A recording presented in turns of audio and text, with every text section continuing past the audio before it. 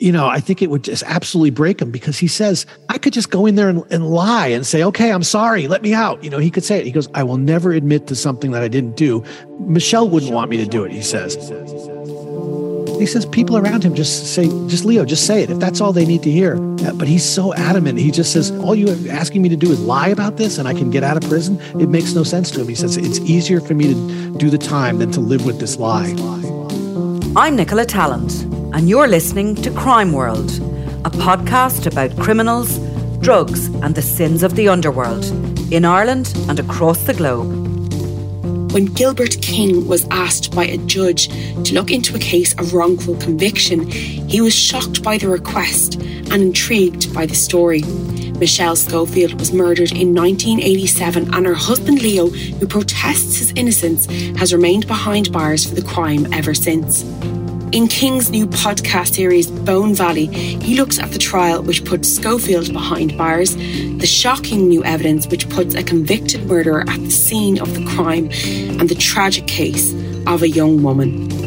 I'm Clodagh Meany, and this is Crime World, a podcast from SundayWorld.com.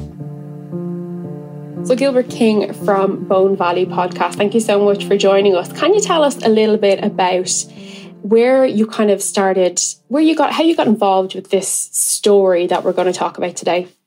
Yeah, sure. I'm an author, so I wrote a book called Devil in the Grove, which came out a few years ago, and I got invited to speak at this judicial conference for a bunch of judges down in Florida. And at the end of the talk, I was signing books, and this judge handed me his business card, and I kind of flipped it over, and it said Leo Schofield, his prison number, and said not just wrongfully convicted. He's an innocent man. And I remember looking at the card going like, a judge is not supposed to do that. It's a current case at that time. And I went out to dinner with some defense lawyers that night, and I told them about the card and I showed it to them. And they were like, a judge gave you to this? They were kind of shocked by it. And finally went to one of the public defenders, and he said, I know this case, the Schofield case. You should call that judge. And that made me curious. So a couple of days later, I called him back, and he started telling me all about the Leo Schofield case. And he said, this guy was railroaded. I know exactly how it was done, and I'm willing to talk about it as a judge. So you were kind of hooked straight away from that, especially because it's, the tip is coming from an interesting source, right? Yeah. And, I get sources and tips all over the place, but I've never had like an actual sitting judge tell me that there's a guy who's been railroaded in the Florida court system. It doesn't happen that often. And so I was curious, I'm still a little skeptical because, you can be a crazy judge too. And of course. So I was a little skeptical, but when I started asking around about it, people said, oh, you should definitely call this guy. And when I finally called him back, I got back to New York, I finally called him, and he was just going off. He knew all the details of the case. He says, they railroaded this guy. I can tell you exactly how they did it. And, I was a little bit interested. I was curious. But I said, I'm in the middle of a book. I got to finish this book. And I could just sort of feel how deflated he was, like that, this maybe it'd be a couple of years before I could get to it. And he said, well, do me a favor, just read the trial transcript. And I sort of said it maybe to get him off the phone a little bit. I said, all right, I'll read the transcript. And he sent it to me, and I started reading it. And, I pretty halfway through it, I was like, wow, this guy, this case doesn't make any sense. I could see it right then that none of the state's evidence was really making sense. It didn't have any logic behind it. And at that point, I said, I did read the transcript. I want to ask you some questions. And that's sort of how the whole story started for me. So tell us a little bit about then, I suppose, the main characters in this story. We've got Michelle Schofield, who is the victim in this case, and Leo Schofield, her husband, who was put behind bars for her murder. Tell us a little bit about him and kind of the story around her murder and everything like that.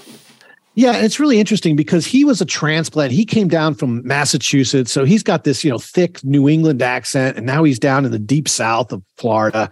And he's, 21 years old. He meets 17-year-old Michelle Schofield.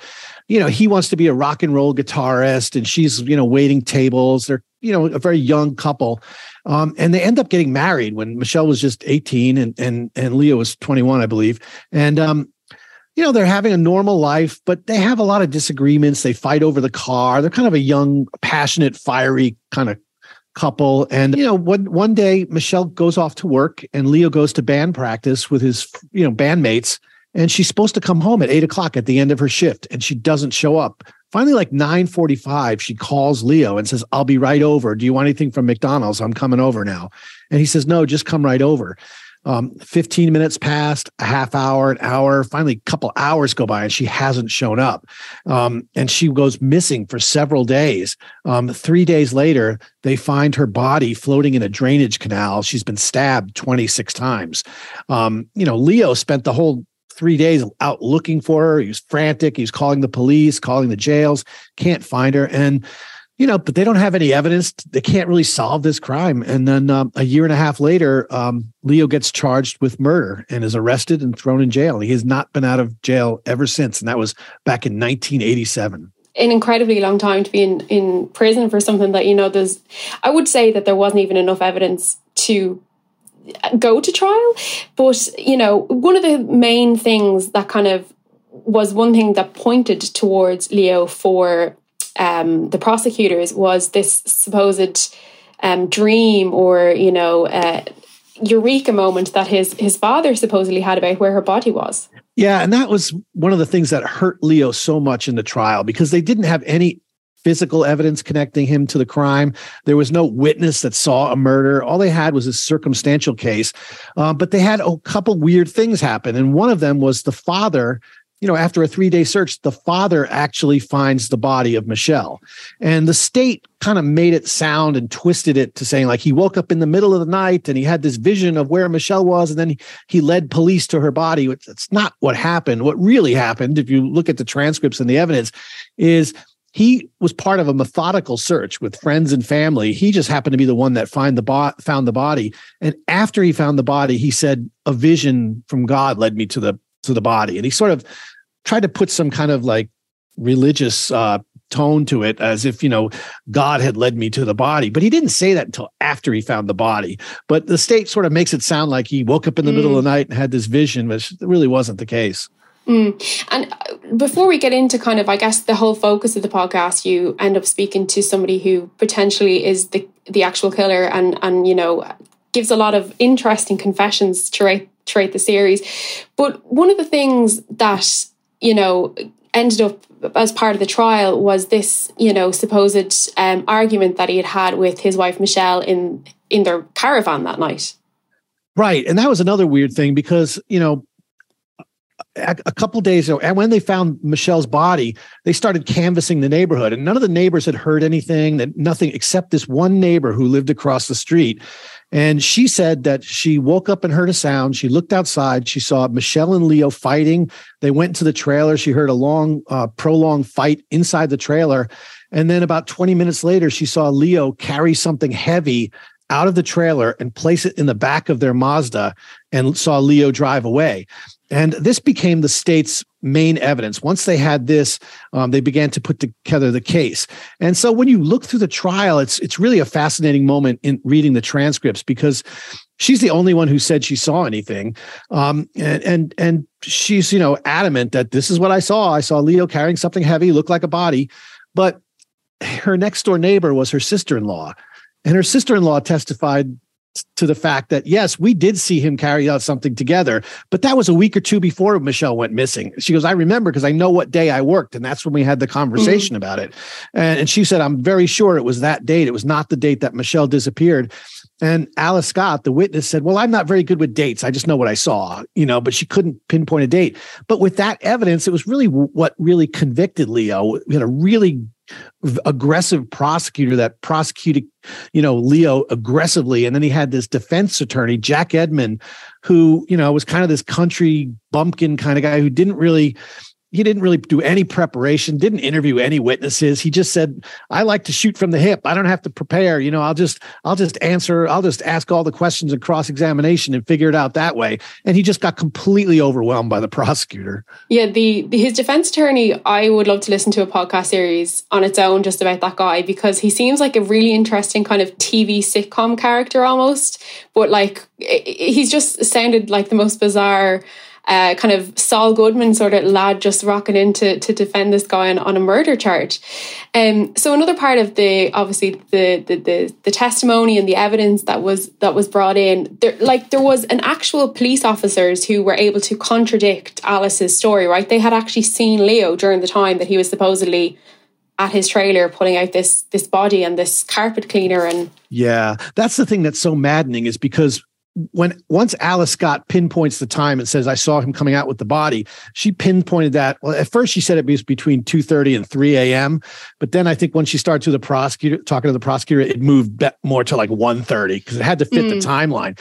Because Leo was driving around town making phone calls. He didn't have a phone in his trailer. So he's calling the police station. He's calling all the friends and neighbors.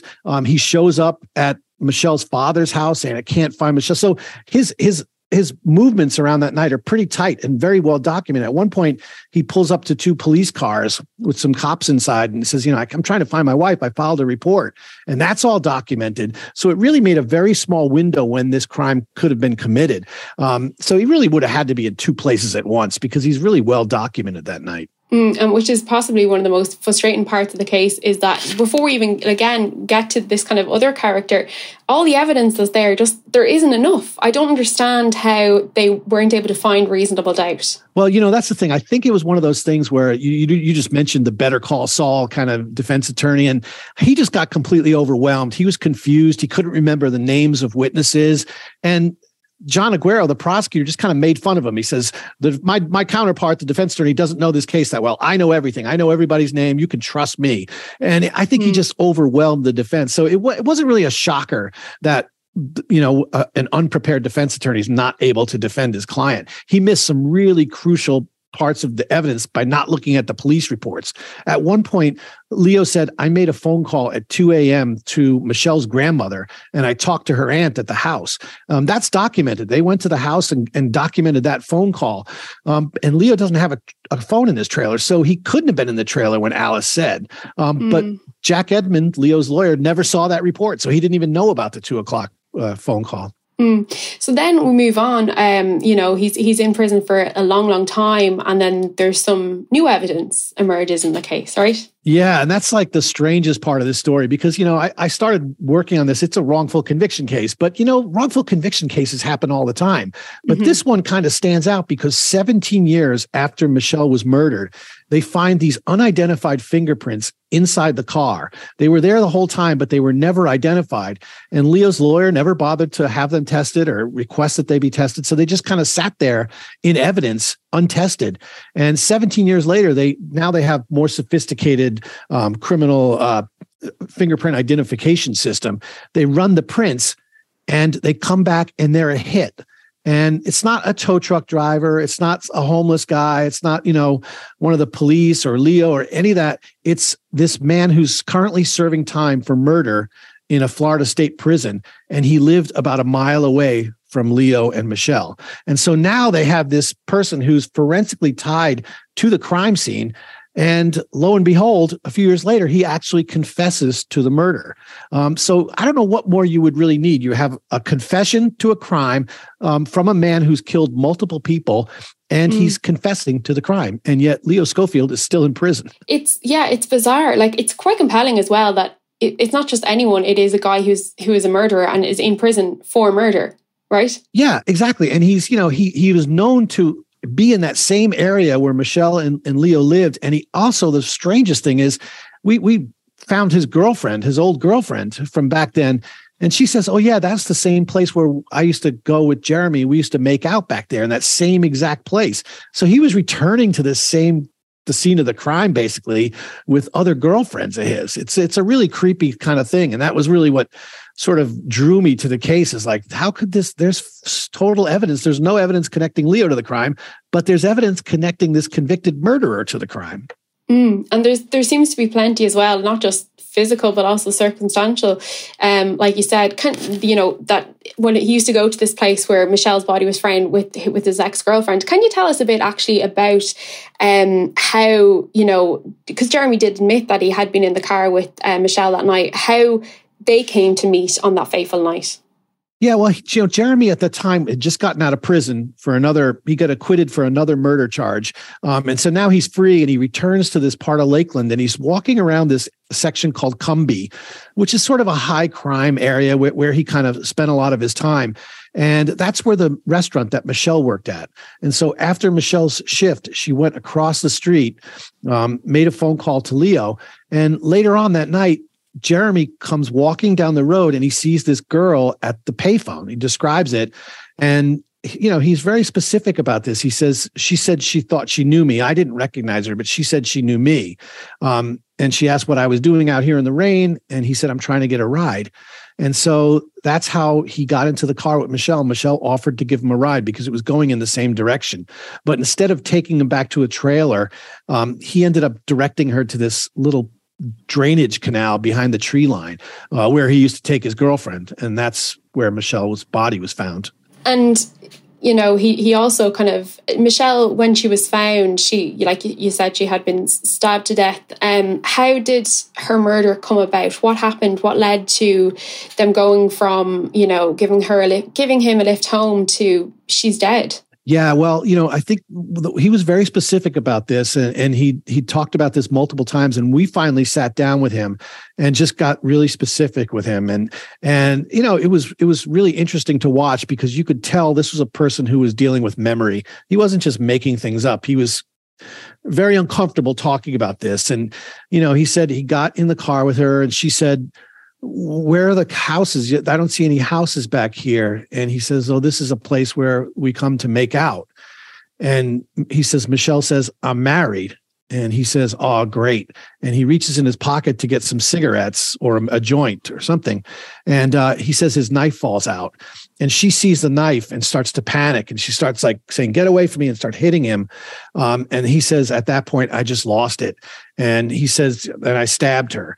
One of the interesting things is all the blood from Michelle, it wasn't found in the trailer. It was found right on the side of that road, like two big pools of blood that had dried up. I'm pretty convinced that what happened is he attacked her. She tried to get out of the car. He says she fell out of the car. I think he came around then and just finished her off in the dirt right there because she had stab wounds on the front of her body and in her back. So I think he really did all the damage to her right there beside the car because they didn't find any blood inside the car, but it was all right there outside where the car would have been. Which is bizarre that, if she was stabbed to death and they're saying that it had happened, that he's saying it happened in the car, that there was no blood, which is one thing I picked up on in the series. I was like, then where was all the blood? But it's just now that you're saying, that they it's kind of near the end of the series nearly, we find out all the details that there was blood out the side of the car.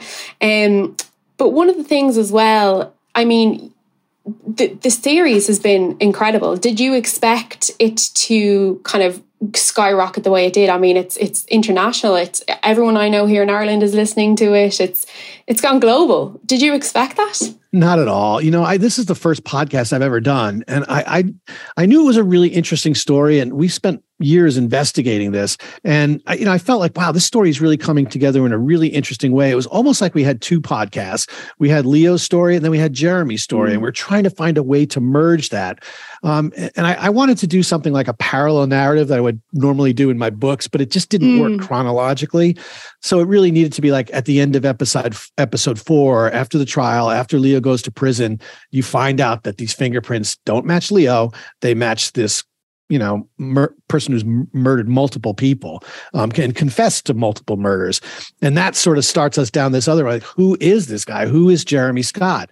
And that was part of the hardest part of the research and investigation, because when we dove into Jeremy's world, we found out that a lot of his associates and friends that he used to hang out with were all like either dead or in prison.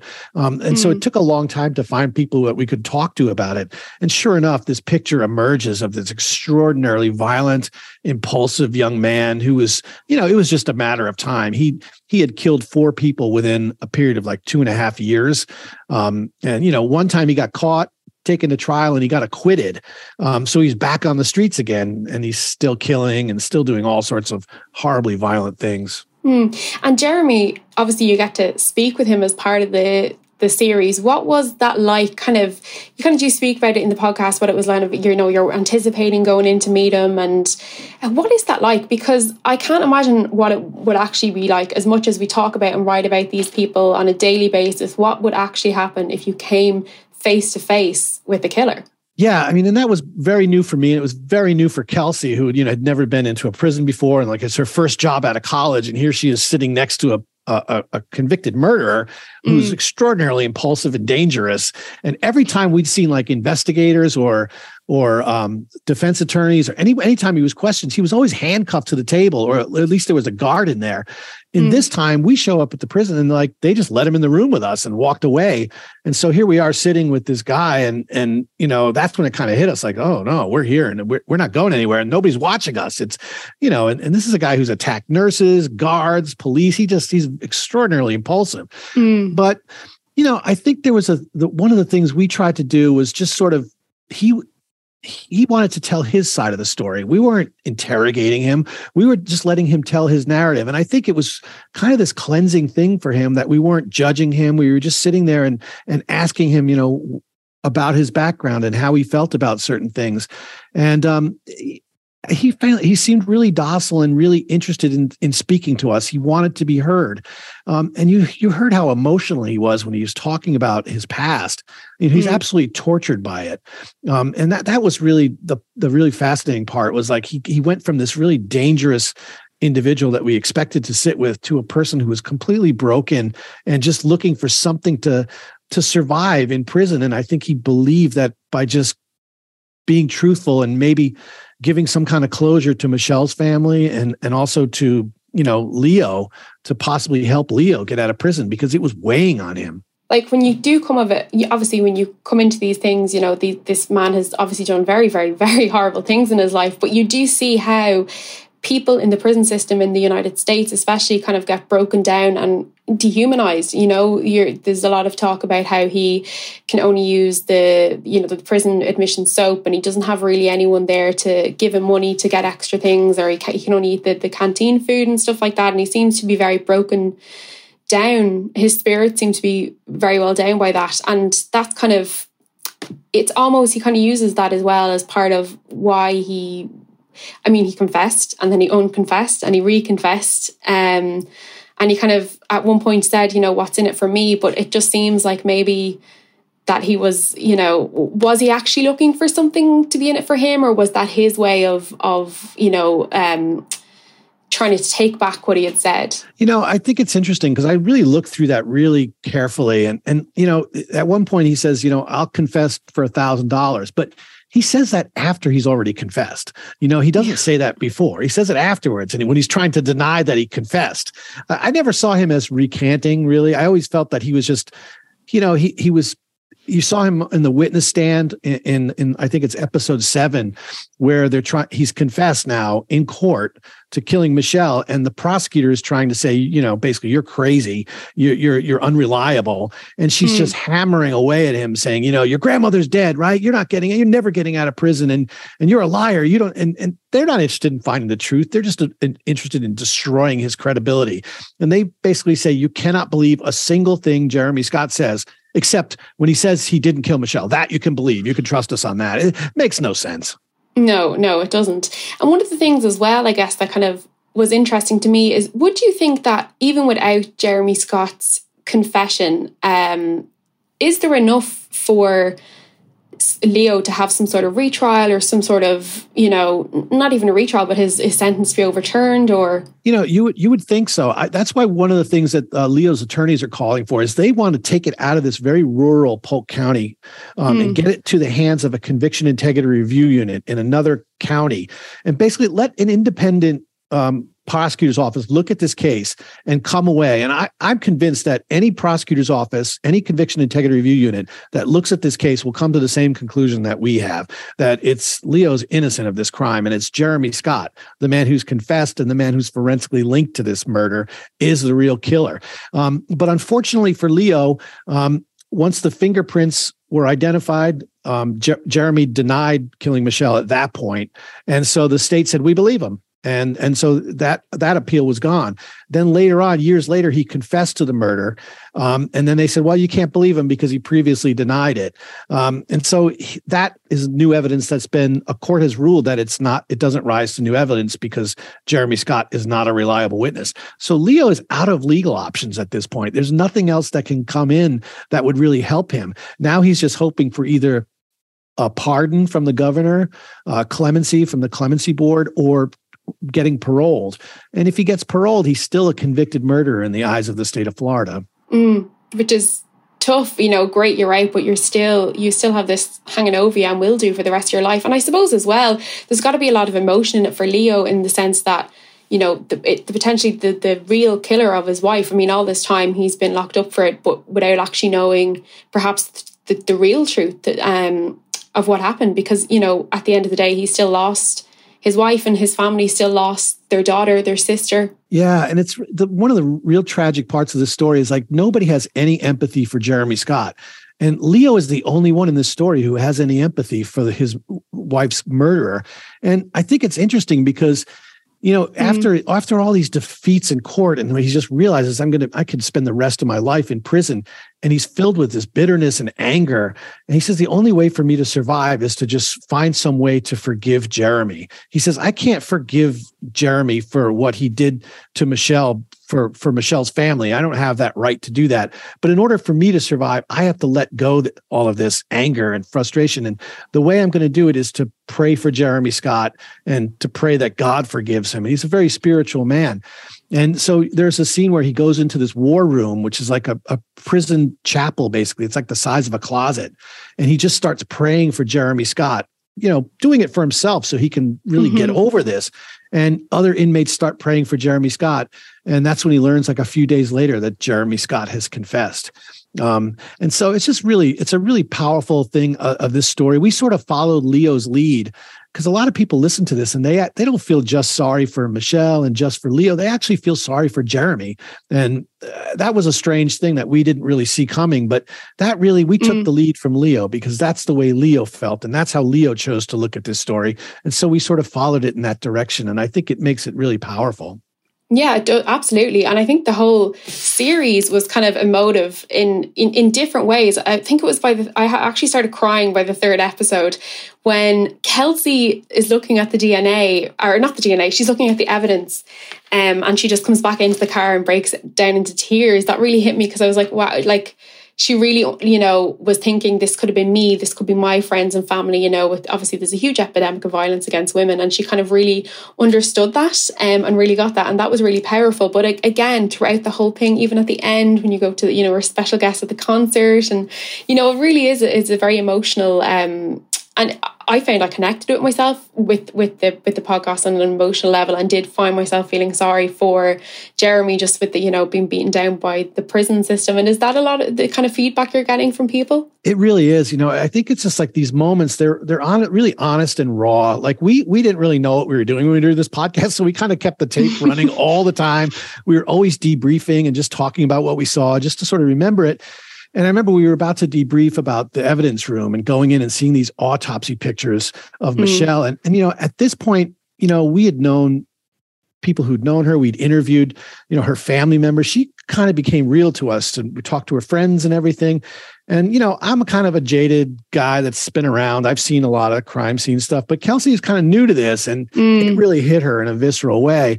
And, we were trying to debrief, but she just couldn't stop crying. It all just kind of hit her. And she held it together in that evidence room really well. But it all came out then. And I remember thinking, do we want to really use this? Because it could be seen as manipulative or something like that. And we talked about it. And I was kind of the only one who was kind of against it. Everybody said, this is real. This happened. We're not trying to manipulate anything. This is a real moment and a real reaction. And instead of having to use words to talk about the tragedy of Michelle's death, it just comes out in that, those tears in the car, like it became real. And I think there's a lot of moments like that in the podcast that become very emotional and very visceral. And it's a story that we used a lot of heart to tell. It's not just fact after fact after fact. It's how these crimes really affect people.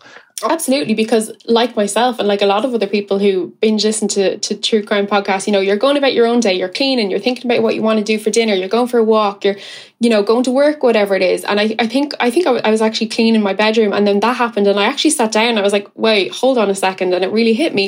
And I think that is definitely needed in these series, is because at the end of the day, it is somebody's family, it is somebody's loved one. While it might just be a story to the listener, the person who is actually involved in this is the worst day of their life. Right. And that's one of the things when you go around, like we were just constantly going around trying to talk to people who knew the characters. And you know, it was one of those things where in this part of Lakeland, Florida, and, you know, we're interviewing, you know, young, well, they're not young anymore. This is 30 something years ago, but they were 13-year-old young women, young ladies really, who had 2 children. And you know, we were seeing that constantly. Or we'd go around, everybody was going to prison or murdered, or they were pregnant at 13. And it was just a very, it just sort of hit you like, these are real human lives. And you could see how they were affected by the violence in this story.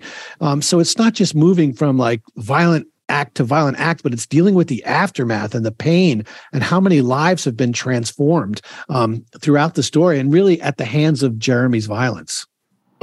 Yeah, it's quite the tale.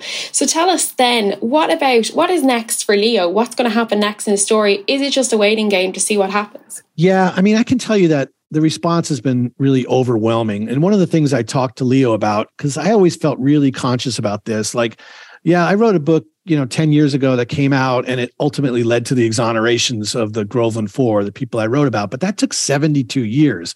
And like, I do not want Leo and his family thinking that I'm going to take on the case and everything magically is going to happen and Leo will be out of prison, exonerated. Like, I don't have any confidence that that's ever going to happen. That's how little hope I have for Leo's case. But I said to Leo, the one thing I can do is, I think with this story is I can change the narrative. I can show that you're innocent of this crime. And that's the thing I can give to you, but I cannot promise you that it's going to be enough to get you out of prison. But I'm going to tell your story in a more factual and more concise way than the state did. And I remember one thing he said to me at the end, you know, we've already finished the podcast and I still keep in touch with him all the time. And you know, he said, Gilbert, you know, the one thing you always said to me is you thought you could change the narrative. And I know you have. I know you have changed the narrative. And he goes, I'm not in a position to give you anything. There's something I want to give you and I can't give you anything. He said, the only thing I can give you is that for the rest of your life, you're never going to have to worry about this case coming back on you in a bad way. I've given you the truth and that will always be there. You're never going to have to worry about it. And I thought, you know, that he didn't need to say that, but it was just another way of saying like, I'm an innocent man. And it just really resonated with me. And thank you as well. And how is he obviously feeling about the reaction that the podcast has gotten? Was he expecting it, or how is he getting on in prison now, kind of knowing that the world knows his story? You know, it's kind of sad because he's not heard the podcast. There's just no way for him to hear it. And so he's had like family members have read parts of it to him. But the one thing that's really, really amazing is that a lot of the people in the prison have listened to it. And so like administratives and guards, they don't usually talk about what you're in for. They don't even talk about that stuff. They're like, he said, people come up to me, Gilbert, every single day. And they go, Leo, I had no idea. I'm so sorry. I just want to hug you. And people are just apologizing for him and hugging him. He says like, on visitation days, other family members from other inmates are coming over saying, I listened to the podcast. You know, I just cannot believe you're in here in this prison. You don't belong here. And outside vendors come in and tell him the same thing. It's people he's known for decades. And so he's just getting all this affirmation in his life that people believe him now for the first time. Like he's always been seen as the convicted murderer and they don't talk about this stuff and nobody believes you when you say you're innocent. So nobody brings it up. But now people are coming up to him and saying these kind of things. And I think it's really changed his attitude. On the downside, I think every time an article comes out that talks about the case and they go to the state of Florida for a response, the state of Florida says, we feel like we got the right guy and Leo Schofield's a murderer and he shouldn't get out of prison. And that really triggers him, just hearing those responses. And I thought about that. Like, I'm used to it. I know what the state's going to say. They're going to stand by this conviction forever. We all know that. But he feels it viscerally and emotionally, like the state does not believe me. They're the only people who seem to not believe me. And it just really triggers him. And it's really painful to see because, you know, he's a very emotional person and he just wants to be believed. And by the state saying that, it just seems so cold and cruel to him. Of course. Yeah. And like, it seems like obviously all this kind of not attention, but I suppose more the understanding and empathy that's coming from other people is probably giving him a lot of hope. It really does give him a lot of hope. And I just think he just feels differently within the prison now. He just feels like people believe him. He's not being gaslighted anymore. And, you know, he does believe that the truth has gotten out there for the first time. And that lifts his spirits. But then he'll go into this thing and where he just thinks, but that might not be enough. His parole hearings. Here's the interesting thing about Leo. He was sentenced to 25 years to life. He was spared the death penalty. He has served 25 years 10 years ago. So he's been up for parole 3 times already. He has a spotless, disciplinary record in the prison. He just doesn't do anything wrong. He's a leader in the prison. He's got multiple college degrees. He's a model inmate. And every time he comes up for parole, they go over this. And then the state says he's never apologized for killing his wife. He's never said, I'm sorry. He's never shown any remorse. He cannot be released back into society. And this has happened 3 times in a row. Every 2 or 3 years it happens. And he's up for one more of these. And I think it would just absolutely break him, because he says, I could just go in there and lie and say, okay, I'm sorry, let me out. He could say it. He goes, I just will not do it. I will never admit to something that I didn't do, because I'm not going to, Michelle wouldn't want me to do it, he says. And he says, I just can't do that. And he says, people around him just Leo, just say it, if that's all they need to hear. But he's so adamant. He just says, I could go in there and lie about it. And would that be enough to get me out of prison? All you're asking me to do is lie about this and I can get out of prison? It makes no sense to him. He says, it's easier for me to do the time than to live with this lie. That is quite the predicament to be in, I guess, then, if he's only got one more chance. And, obviously, I don't know how they'd expect somebody who's, claiming their innocence to obviously apologise. But if that is their stance, that they believe that they have the right man, then obviously that's why they're asking for that. But do you think maybe with the podcast and kind of his story really being told on such a global platform, that perhaps there could be kind of a different view taken to him the next time? I think so. I think his next parole hearing, which will be coming up in a couple months, we're going to be covering it. I know there's going to be, big media. I know I've been hearing from a lot of people who listen to the podcast saying, just put out the date and we'll fly over there. We're going to stand outside that courthouse and we're going to be a presence. And, Judge Scott Cupp, the man who gave me the business card, he just recently resigned his seat on the bench. And just said, I want to go back to being Leo's lawyer. And so he stepped away from his judge, which he could have been there for another 8 or 9 years. But he said, I just can't take it anymore. I just have to keep fighting for Leo. And he goes, I don't want to do this. I need to do this. That's quite powerful as well. It really is. And so, I think people are kind of optimistic that, come on, Leo, he served his sentence. He's served almost 10 years past his minimum sentence. He definitely deserves, in the terms of parole, he's met every requirement. Confessing to killing his wife is not part of the requirement. It's just an emotional thing that gets thrown into that hearing by the state attorney or one of the representatives, but it really has no bearing on the hearing. They don't have to pay any attention to that. It's not a requirement. It just keeps happening, though. And so, like you said, you're going to cover obviously the updates in the trial. So, what is next though for Gilbert and Kelsey? Are you going to take on another case? We really want to. We just had such a great time working together. She was like, I don't think she gets enough credit for this podcast and the work she did, because she started out as a very young researcher, and then all of a sudden we transitioned to doing a podcast, and she had to learn how to do sound and audio recording and all of that. But she was also very heavily involved in every single step of the way, from like writing and editing. She knows the case better than anybody else. Honestly, she's the keeper of the facts, we call her. And and you could see, like, there's moments when she shows up at the parole board and she interviews the state attorney, and he tries to say a few things that aren't quite true, and she calls him on every one of it. And I just love that moment. When I first heard that tape, because I couldn't be there that day, I was like, oh, this is the Kelsey I know. She will not let anybody get by saying something that's not correct. And so she's correcting this guy. It's absolutely brilliant, because she does go in. She's like so nervous. She's like, will I be nervous and like take him, put him off guard, or should I like be a bit more confident myself? And it did. It turned out so well.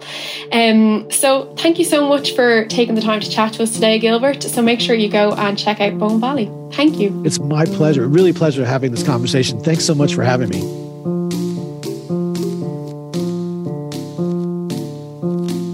You've been listening to Crime World, a podcast from SundayWorld.com. Produced by Ian Mullaney and edited by me, Nicola Tallant. Research assistant is Claude Amini. If you like this show and love true crime, leave us a review. Why not download the free SundayWorld.com app for lots more stories from Ireland and across the globe.